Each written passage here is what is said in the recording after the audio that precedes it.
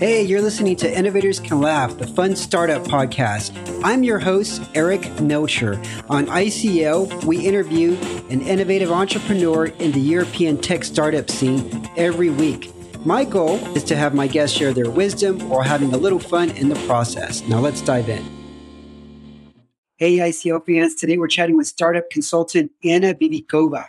Anna is an introvert who built a successful business by flipping an idea on its head, by educating people about a culture they knew nothing about through food. And after a successful exit, Anna moved her family to Cyprus, where she's now consulting for startups. Anna has successfully grown her Twitter following to more than 5,000 followers in less than a year. If you're an introvert or want to better understand the introvert mindset, this is the episode for you. Let's dive in. Anna, how's it going? Good. How are you doing, Eric? I'm pretty good, but I know you're doing much better than me because you're in Cyprus right now.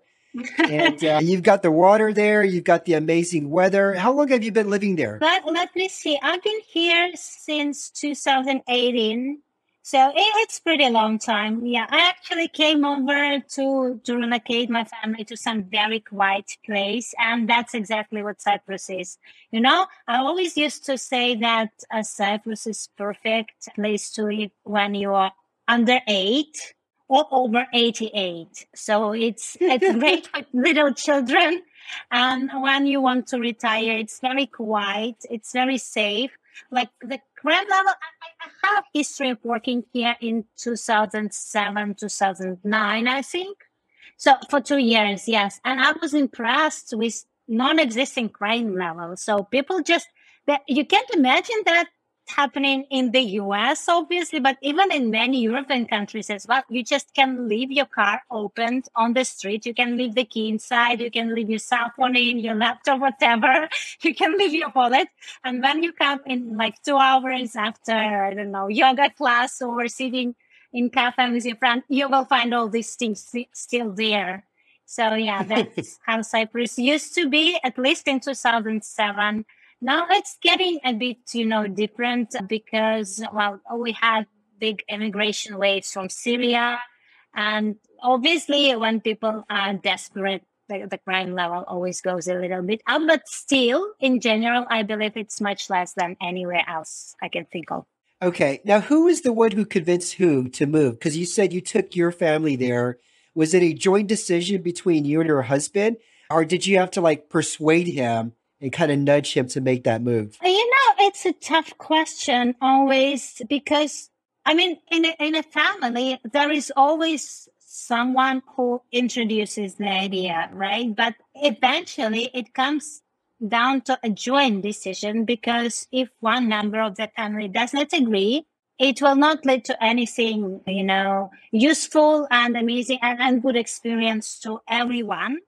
Because if one of the family member does something against their will, they feel, very pressed into something, pushed into something. And I'm just against this kind of experience. I don't want to press and push people into doing anything for me. So it's like always, like a serene takeover. You have to convince people. You have to discuss it. You have to see all the upsides and downsides. And yes, it was maybe me who suggested to go to Cyprus specifically because I had this experience of living here. So I knew exactly how does my safe place look like. But because we moved here for a reason, I was going through a very, very deep burnout. I was very depressed. I could not even, wake up for days and I didn't eat anything. I lost maybe 10% of my body weight because I was so burned out after building a big business before as a solo founder. And my husband, he saw all this happening to me and he realized that some change had to be introduced. And he saw that there was no way for me to feel safe and relaxed in the environment that we used to live in. So it was a joint decision eventually. He suggested that we should move somewhere and I suggested where exactly to. Okay. How easy was it to make the transition there? Do they have a friendly visa situation for digital nomads or for people just relocating there and purchasing property? How easy it is it to move there? Well, basically, because both me and my husband, we are very unpopular now Russian passports, and we are used to be Russian nationals. So it wasn't so easy for us to move somewhere in Europe and just go and stay and live there for however long we wish to. But in general, Cyprus was always very friendly for people like freelancers and remote workers. The only thing that we had to do is we had to prove that we have some, income coming from the country of our origin, and that this income would be enough to cover our annual expenses. With Cyprus, the amount is not crazy big. It was in 2018, we had to show maybe 18,000 like saved on our bank account. And we had to prove that we have some kind of job or a projects lined up that we would be getting money from to cover our living expenses here. Yeah. Because I sold my business and my husband, he's a remote worker. So basically it was not so complicated for us. And in terms of, some kind of emotional change, it was even easier because I've been traveling a lot all my life. I grew up in India. So I was born in Russia. But when I was 9 years old, my parents went to work in India and they spent 11 years there. So that's exactly where I grew up, where I went to school and developed as a personality probably. So when people ask me where are you from, it's a tough question for me because, when you are born in one culture, but when you're being raised in another, especially in the culture that is not very similar to yours, because, I have lots of American friends who say, okay, I was born in Poland or Ukraine or India or somewhere. But when I was little, my parents moved to the US and now I consider myself to be an American, and it doesn't make you surprised, right? It's a normal thing. You can see a person and they're American because they grew up here. But when you say a person like me, when I say I was born in Russia, but I moved to India when I was 9 years old and I grew up there, I can't say I'm an Indian, right? Yeah. It would sound very, very unexpected and it would raise lots of questions. So that's why the topic of digital nomadism in general is very important for me. I constantly think about it because I have this personal experience of analyzing who am I, what constitutes me as a personality. And after that, after India, I traveled a lot. I had an experience of working in the US, as I mentioned, in Cyprus, in Russia. So yeah, it's not complicated for me to move around because I don't feel attached to very specific location. And there is not a single place in the world that I would consider to be my home. That is my home there, where I always want to get to have rest, to refill my energy level.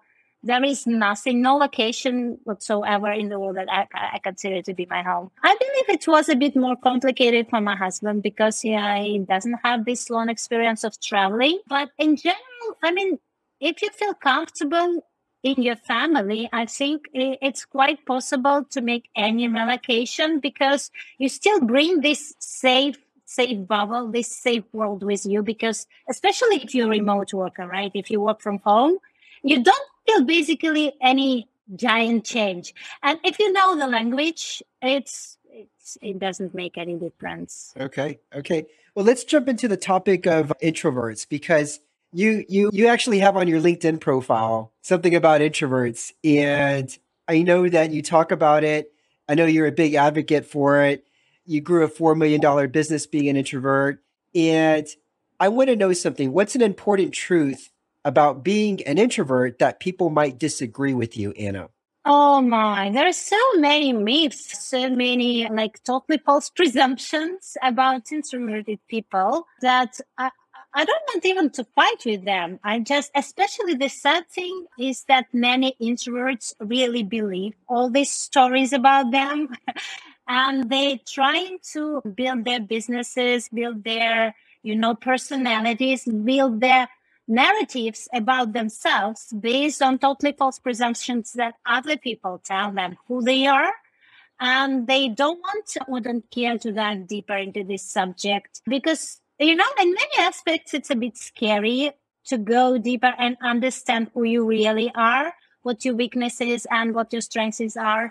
Because if you know all that, you have to take responsibility. You have to take it to a step further, right? It's always like a way out, maybe an excuse for many people when they close their eyes, when they don't see the reality. And that's especially important in current circumstances, that they say, I just didn't know that, right? Or I believe a different thing. I believe different truths about myself or about my people like me.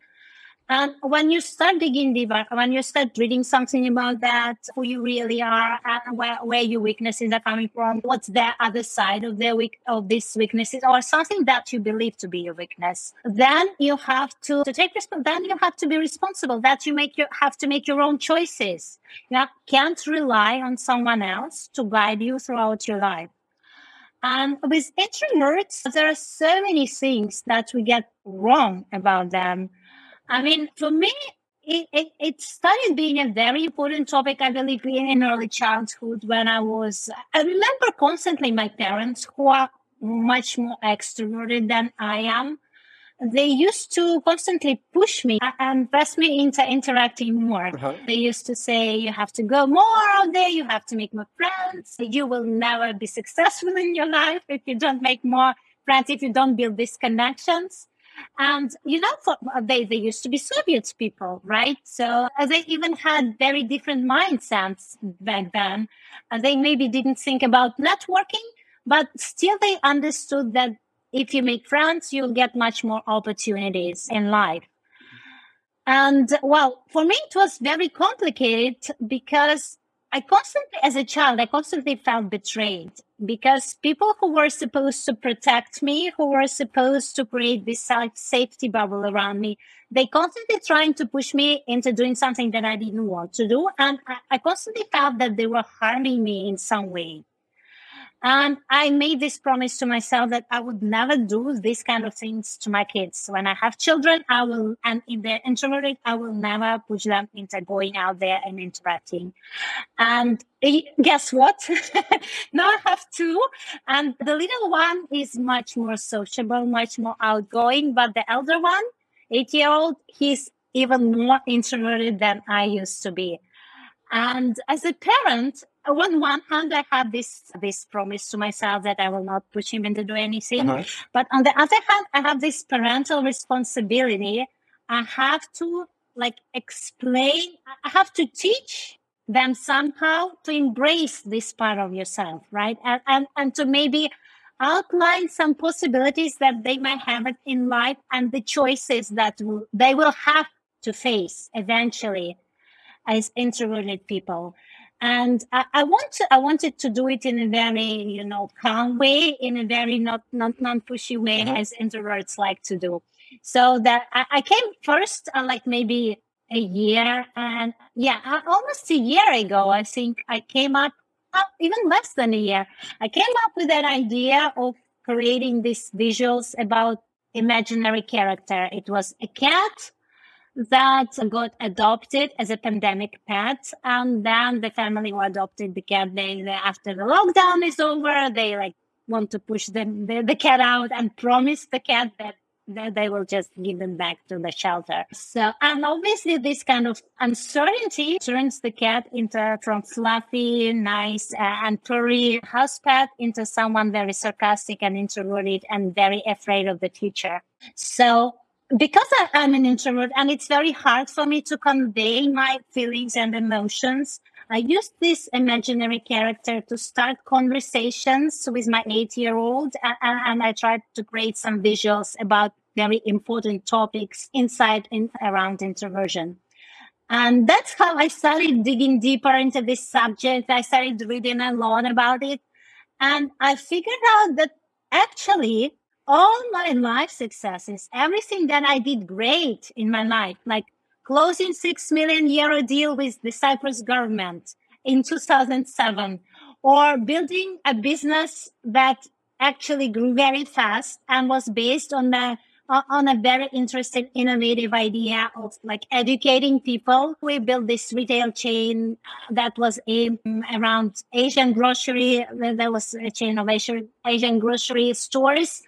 And in all the countries that I've been to, Asian grocery stores target Asian community, right? Chinese markets sell to Chinese immigrants. That's how it is in the States. Korean markets are, that's how it is. In Europe, in the UK, like Indian stores have by like Indian community, and they mostly sell to Indian community, but then eventually they start selling to everyone else. But our idea was totally different. We flipped it on its head, and we tried to sell Thai and Chinese and Indian food to people who had nothing to do with Asian communities, who've never been to India, Thailand, or China. But we wanted to bring this culture to people through food and to educate them about Indian and Asian culture in general, telling the food stories, telling them the history of food, and explaining them how they can get the deeper insights into Asian culture, just testing and cooking Asian food. So even the idea to build this business, it can be all distilled down to me being an introvert. So all the great things that I did in my life, I did it because I'm an introvert. And that's the things that I started to understand about myself as well. And that's how I eventually came down to the idea of maybe writing a book to people, to founders and business owners who are just like me, who feel sick even about when thinking about doing cold outreach, sending the emails, closing the deals, talking, having public speaking experiences. And there's so many people like me. I'm trying to convey my experience and everything that I found out. There's things that they should embrace about themselves. They should understand about themselves and build upon this to get where they want to be. That we can actually be perfect salespeople. We can do marketing even better than extroverted marketers because we have this character sides that more outgoing people actually lack. And the fact that what introverted people feel very overwhelmed about socializing is not because we can't read social cues. The fact is that we read too much of them. Oh, okay. We're very sensitive to external experiences. We're very, responsive to everything that's going on around. And we try to absorb and process too much of this information. And eventually it just overwhelms us. We just can't deal with it for too long.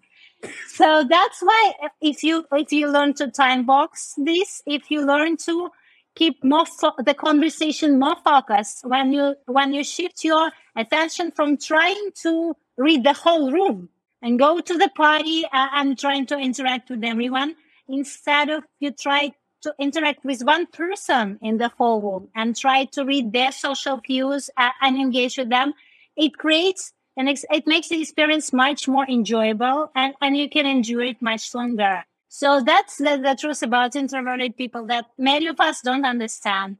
And that actually we are very good because we are so great in reading social cues and actually reading people and understanding them and getting more insights. We're much better listeners, for example, than extroverted people. And, there have been so many studies run that if you put, extroverted people with introverted people and introverted people with introverted people in all peers, they manage to get much more insights. Yeah. And extroverted people feel much, much better about themselves when they're paired with introverted people because they feel they're actually listened to.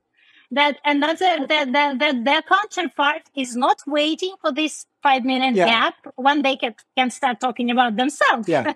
They actually listen to what the other party is saying and, offering very relevant, very insightful feedback to the conversation.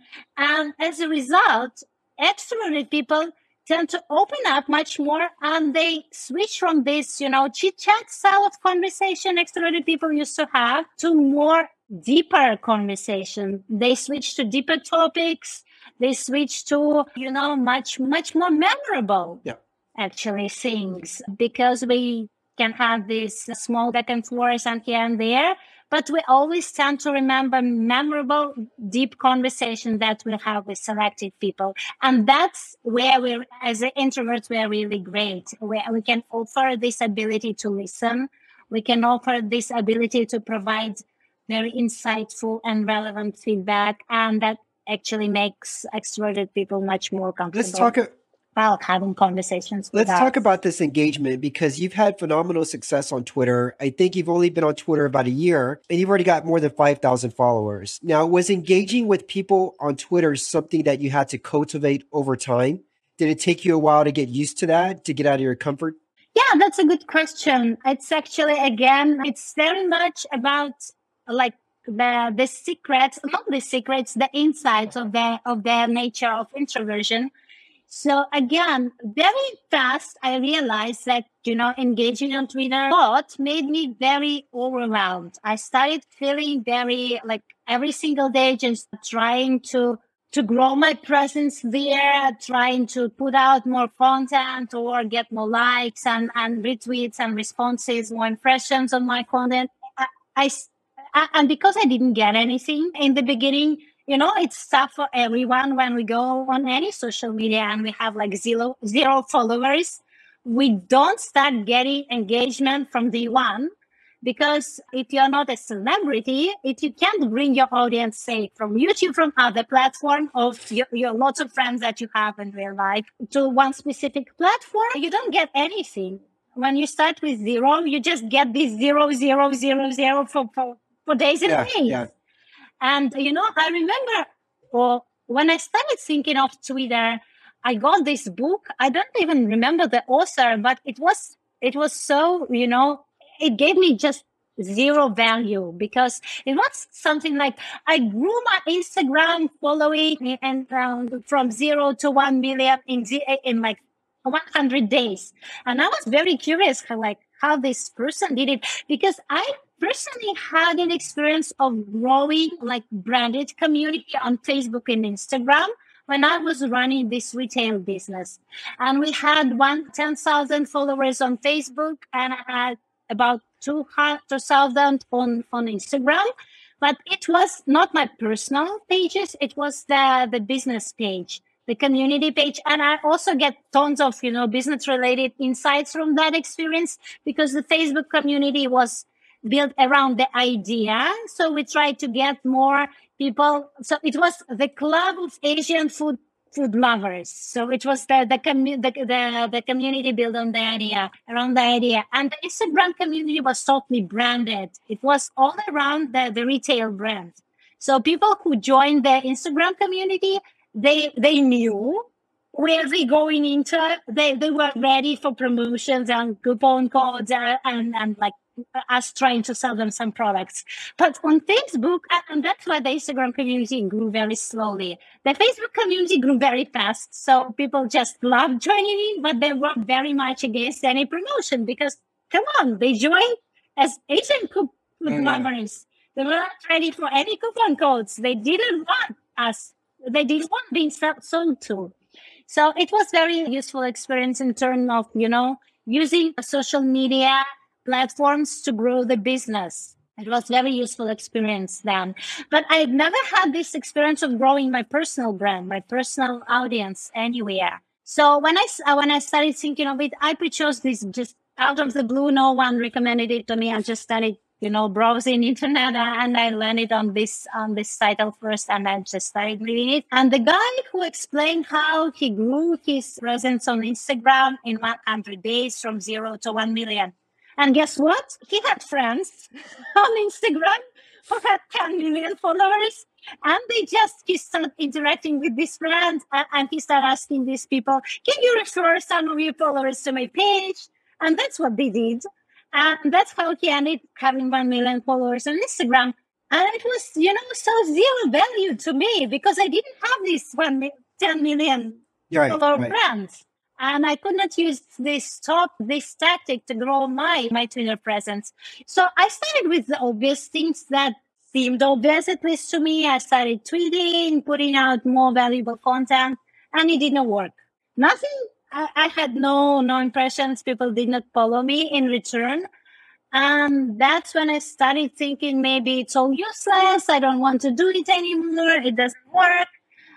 And yeah, that's when I realized that like everyone and introverts especially, we need these little wins. We need them like from day one. If we don't see any progress, if we see this overwhelming goal ahead, like I want 10,000 followers in 1 year. You start realizing very fast that you're not getting there and you lose all the interest, all the motivation. And when you're getting this little win, it keeps you consistent. So I had to figure out how to get these little wins, and that's trying to get to these 10,000 followers. I instead started following people who I felt were interesting to me. So I realized that maybe I don't have to focus my attention on this 10,000 followers. Maybe I have to focus my attention on this specific person who I admire and respect and who I like. And I like engaging with that content. Maybe my goal for the next months will be to make this person follow me back because they will realize I'm such an interesting, counterpart. I'm an interesting person. I can put out some interesting ideas and thoughts. And that would actually started keeping me consistent. So I started finding these little germs, these little accounts, people who did not have like, and somehow I realized that people who have huge following, like 200,000, millions, and they're not actually so interesting. Okay, I like them, I admire them, but I don't want them to follow me back because I don't want to interact with them on this personal level. And people who actually engage with the audience, who like have maybe 500 or 5,000, or maybe who actually have something to offer. And I really admire them on very personal level. I want them to follow me back. And I realized that it's totally doable. I can do it even in 2 weeks or 3 weeks. I can start engaging with their content. Can start commenting on their posts in a very valuable way, bring some kind of different angle to their perspective. And they started replying me, and eventually they started following me in return. And that's what kept me so inspired, so engaged and motivated. So that was step number one, my first stage on being on Twitter, to motivate myself to be consistent without getting any, huge results, or maybe changing my perspective on how does success look like. So when I realized that success is not getting to 10,000 followers in 6 months, that success is like getting these small wins that are very valuable to me. I realized that I can do it. I can show up every day, and it kept me motivated. Then the next step, very hard for me, was when I actually started growing there and people started engaging with my content. And I lost this focus. I could not interact with people who I liked anymore. I spent like 2, 3, or maybe 4 hours on Twitter just replying to comments on my own tweets. And that totally kept me drained because I could not, I started feeling that I'm not doing anything valuable there. I'm just replying. Even, because when you have like 200, 300 comments on your tweet, you can't reply with anything valuable. The only reply you can manage is just put an emoji or like totally, meaningless comment like, okay, thank you for your feedback, or yeah, I agree, or stuff like that. And it's very, very draining. And that's where I get to another insight that for introverts, we can only interact with other people and make ourselves socialize only if we feel that we're creating value. Only if we feel that we have very specific and valuable goal for us, that we're making an impact. Even if we start growing this social presence, if we start getting this revenue and customers piling up, but we lose this sensation of creating an impact, creating a value. It doesn't mean anything for us. We start getting to this energy draining level when we're very close to burnout, and we start losing our motivation. So when I started growing my social presence, people started commenting and following me and like sharing my tweets.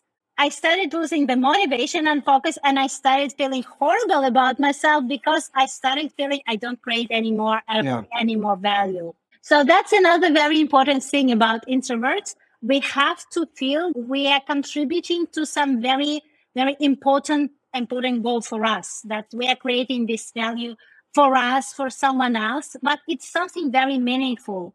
If we feel that we are draining into this meaningless, routine, day-to-day stuff, and we are pushed into something that we don't like doing, if it makes us popular and, engaging, and it actually gets us to the initial goal that we used to have in terms of revenue, customers, of audience building, it doesn't help. Eventually, like very fast, actually, we start losing motivation and we start losing focus, and we're ruining the whole thing. So that was stage number 2 for me, to time box and to focus my attention on keep myself engaging with people that I admire and like, and creating focus and creating value, instead of wasting my time on just meaningless commenting on someone else replies. So the second stage again was changing about my schedule and perspective. Now I'm on stage number 3, where I'm trying to realize that again, building a big community is not something that I want to do. What I really want to do is try to build an engaging community and people who I resonate with, who I feel comfortable with, and who actually would provide me very deep insights into what they want to get from me in return. Because when you have this very huge following, like hundreds and thousands of people, they're very diverse. You can't focus your attention on something specific, and you can't actually create something meaningful for all these people because they all have very different requirements. What I'm trying to do is to build a very focused following, people who like what I like and people who resonate with me on a very, very deep level around very specific subjects like introversion, startups, and again, creating meaningful things. If there are people who follow me and who expect to get something different from me, I know that I won't be able to provide them this value. So it's better if they don't follow me. I don't want them to want my audience because I don't want to disappoint them. I don't want to give them a promise that I won't be able to deliver at home. So again, it's a very much a question of quality versus quantity. So I believe that's the third stage for me, and I'm going to see how. Okay, so what's an interesting project that you're working on right now? Yeah, I'm also working aside from the book that I'm writing that I actually mentioned to you. And you know what? Yesterday it was a very interesting day for me because I kind of validated this idea of the book. I figured, I guess, that if I convince at least 20 people to invest the whole workday into reading this book and commenting, if I convince at least 20 people to be my beta readers, and it's a commitment, you have to you have to commit the whole workday of your time to read and comment a book of a total stranger. Why would someone want to do it? Only if this topic, they consider this topic to be important enough. And I just put this shout out on Twitter and on Reddit. In 12 hours, I got 25 people who signed up to be my beta readers. So it's not monetary commitment, but it's time commitment. And for many people, especially for me, time commitment, it's more important than monetary. I'm always eager, to support some founder with 20, 10, even $50. But if they ask me to commit my whole workday, I will start thinking about it because it's something that's much more valuable for me. Time versus money, because I know that during the whole workday, I can make much more than 10 or $50 that I would be able to use to support some founder. Yeah, and I got these 25 signups. So I guess I was writing this book, and I have the whole process lined up with beta reading. I'm approaching this book very much as a product, because the product, you have to understand the very specific audience you're selling this product to, and you have to understand their end game, what they want to do with your product, with your service. So if you think, I want to build a web converter, these things that are growing very popular, like from Notion to web, from Google Sheets to web, from tools that take your content that create somewhere on your device, and then it convert it to the web, to a website that you can sell access to or provide access to. So these products are getting very popular. If you start thinking, I want to create a web converter for people to get their content online, it doesn't work, because you have no insight, you have no understanding who these people are exactly. Why do they want to convert their content to web? Because let's say a person who wants to monetize this content directly, like to paywall it and to sell access to the community or some readers to their content, they would need totally different features than people who would use this content as a top of the funnel, like for SEO purposes, right? Or to, get some people as a lead magnet, or just grow their personal brand online. They would need totally different features. They wouldn't need this, I want to pay for it, but as a part of that. So understanding who these people are exactly and what their end goal is very important to create, even to craft the product, and how are you going to think about marketing it. So if it's people who want to monetize this content, you would go to specific subreddits to talk to them and interact and understand what exactly they're expecting from it. And if you want to people who would use it at the top of the funnel, you can use Twitter, you can use Facebook, you can use, Google Ads to get, and you would use very specific words in your copy to get their attention, right? Because if you promise about monetizing, if your promise is built around monetizing, it's one sort of copy. And if your promise is built around, generation, for example, it's totally different copy. You just can't build your marketing campaign for totally different audience. So I figured out I'll do the same with my book. So my book is very specific. It's about how to use your introversion, the introverted aspects of you, to actually build better in sales and marketing and building your audience. And this book is very specifically for solopreneurs and business owners. So it's not for, artists, content creators, or just moms. That's the experience I can't resonate with. I can't offer them the insight that my own experiences and my own lessons learned, because that's not what the book is about. So I want to be very specific about my product building and marketing. And the second project that I'm working on right now is the website. It's called Wizen Guides, and it's again focused on pretty much the same audience, aside from maybe introverted part. It's for bootstrap founders. And basically, my initial motivation to partner up with another founder, the US-based founder. We partner up together to build this website. It's a go-to resource for bootstrap founders that they can use to learn everything from zero to their first hundreds of users, paying users. So it's about how to interview customers, how to launch the product and product hunt, how to improve your conversion rate on the free users to paid users.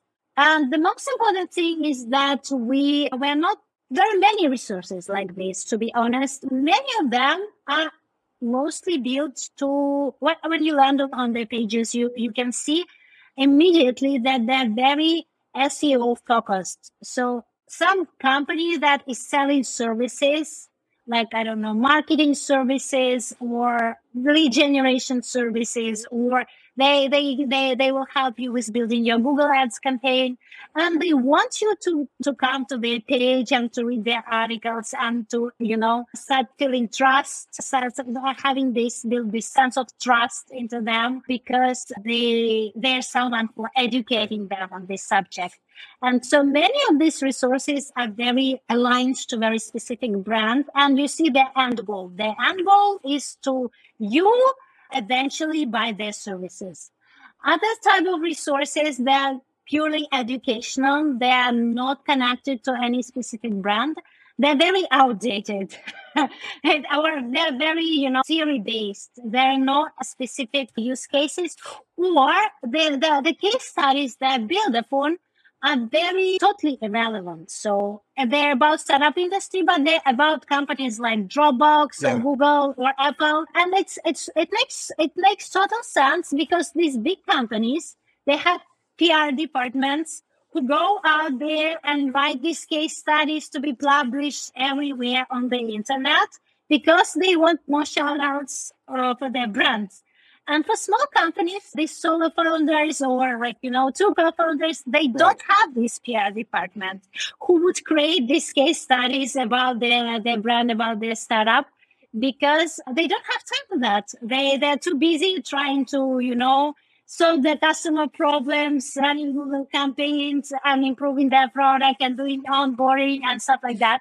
So they just don't have time for that. We're trying to combine the educational part, like no connection with any brand. We're not trying to sell anything to these founders.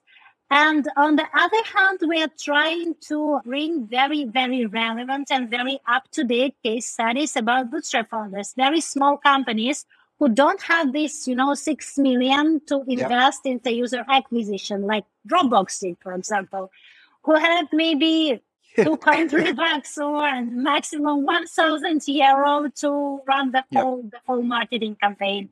So what actually tools are available to these sort of founders, and how they should think about marketing, about building product, and how converting proper onboarding processes. So that's the last guide, where the latest one that we published on actually converting free users into paid users. And I just love it so much myself. I'm very proud of it. They're very relevant case studies from the founders I talked to. And the best thing, it's not your classical success stories. Like, I went from 0 to 2 million in 10 days. There are founders who are still struggling with solving this problem. And I can report their ways of thinking, their ways of trying to solve this problem. And I think it's very relevant to every founder. It's not some kind of very, very maybe artificial, a little bit fake, and this success recipe where time has cut down all the sharp angles, right? You just present the world this brilliant overnight success. Like, you went from 0 to somewhere in a very short period of time. It never happens like this. So I'm proud of being, someone who records all this thinking process, all the struggles that founders are actually going through. They maybe will come back to this experience when they get to this top point of their business. Yeah. Initially for me, it was a desire to keep updated, not to go lazy as a marketer, because I mentor a lot startup founders. I volunteer a lot as a consultant, as a mentor. And, we'll always go lazy eventually. You don't want to keep yourself updated. You know some certain things. You used to read something. You used to work in the industry. But then, because you get overwhelmed with your daily routine as an educator, maybe you don't time box this specific time for improving your own level, keeping yourself up to date on certain topics. And you maybe follow some people on Twitter and LinkedIn, and you feel like, okay, I more or less can understand where the trends are going to, but you don't dive deeper into specific topics.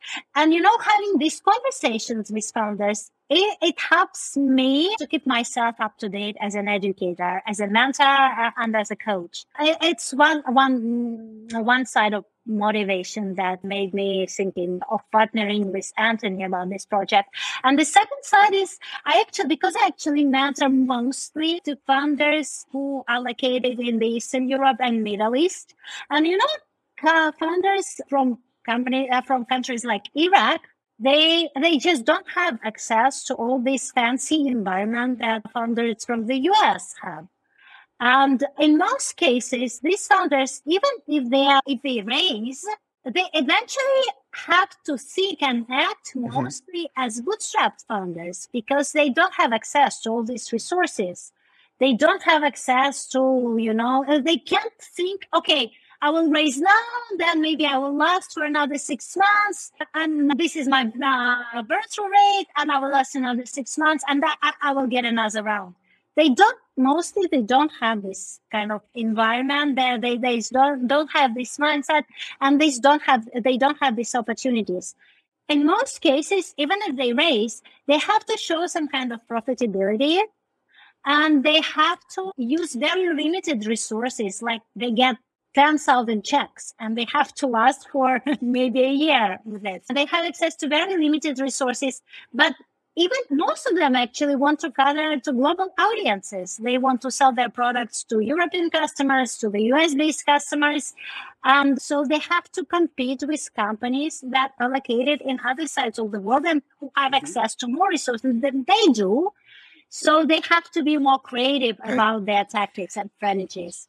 Yeah, I used to have these, 10, 15 meetings a day. And again, it was very tiresome for me. And these founders, they asked me very basic questions like, how do I interview my customers? What questions should I ask to validate my idea? What is product hunt? How can I launch on product hunt? And it was very tiresome for me to go through the motions again and again and again, answering the same questions, like during 10 meetings through the day.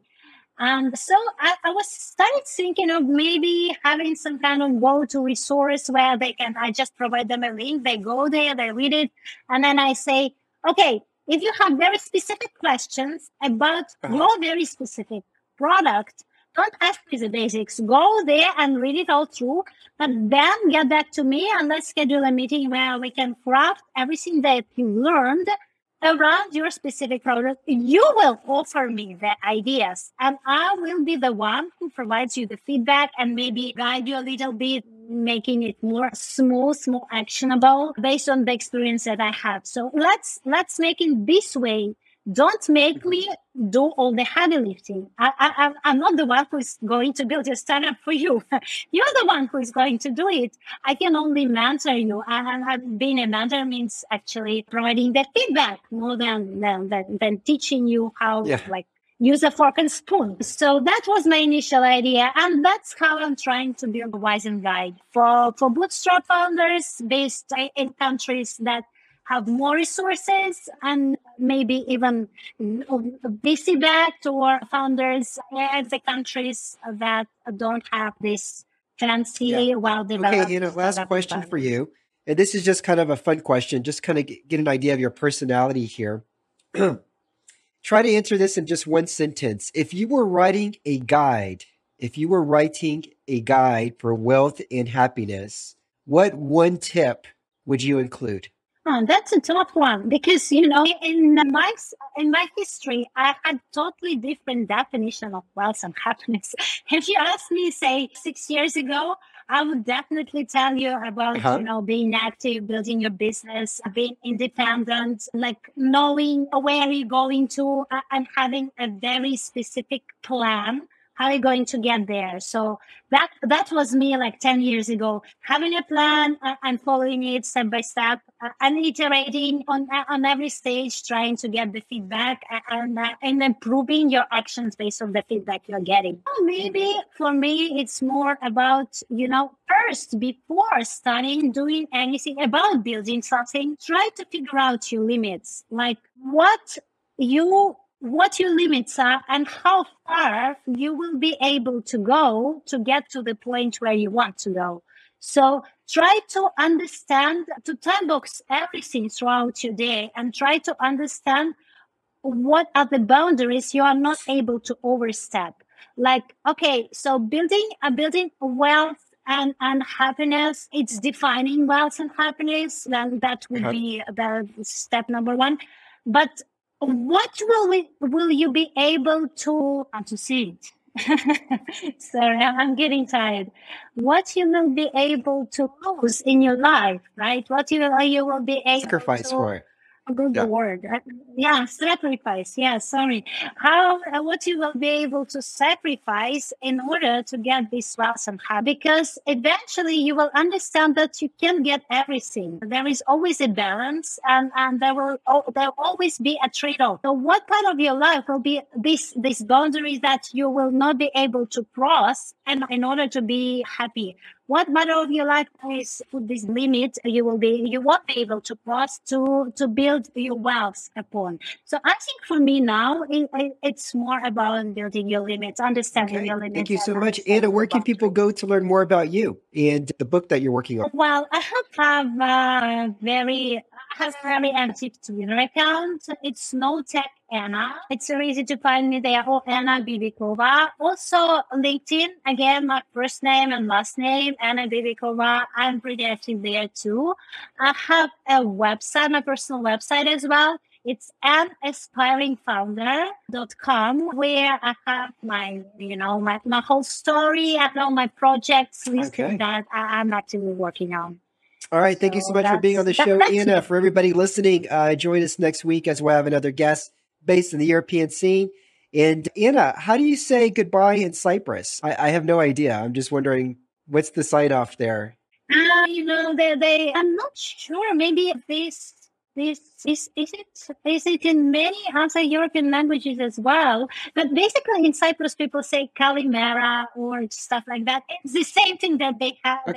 It's the same thing as greeting, like have a good day. So it's basically the same story. When you meet someone and when you say goodbye to someone, you wish all the best. Same to you, Eric. Thank you for having me. What an interesting conversation with Anna. She's probably the most extroverted introvert I've ever met.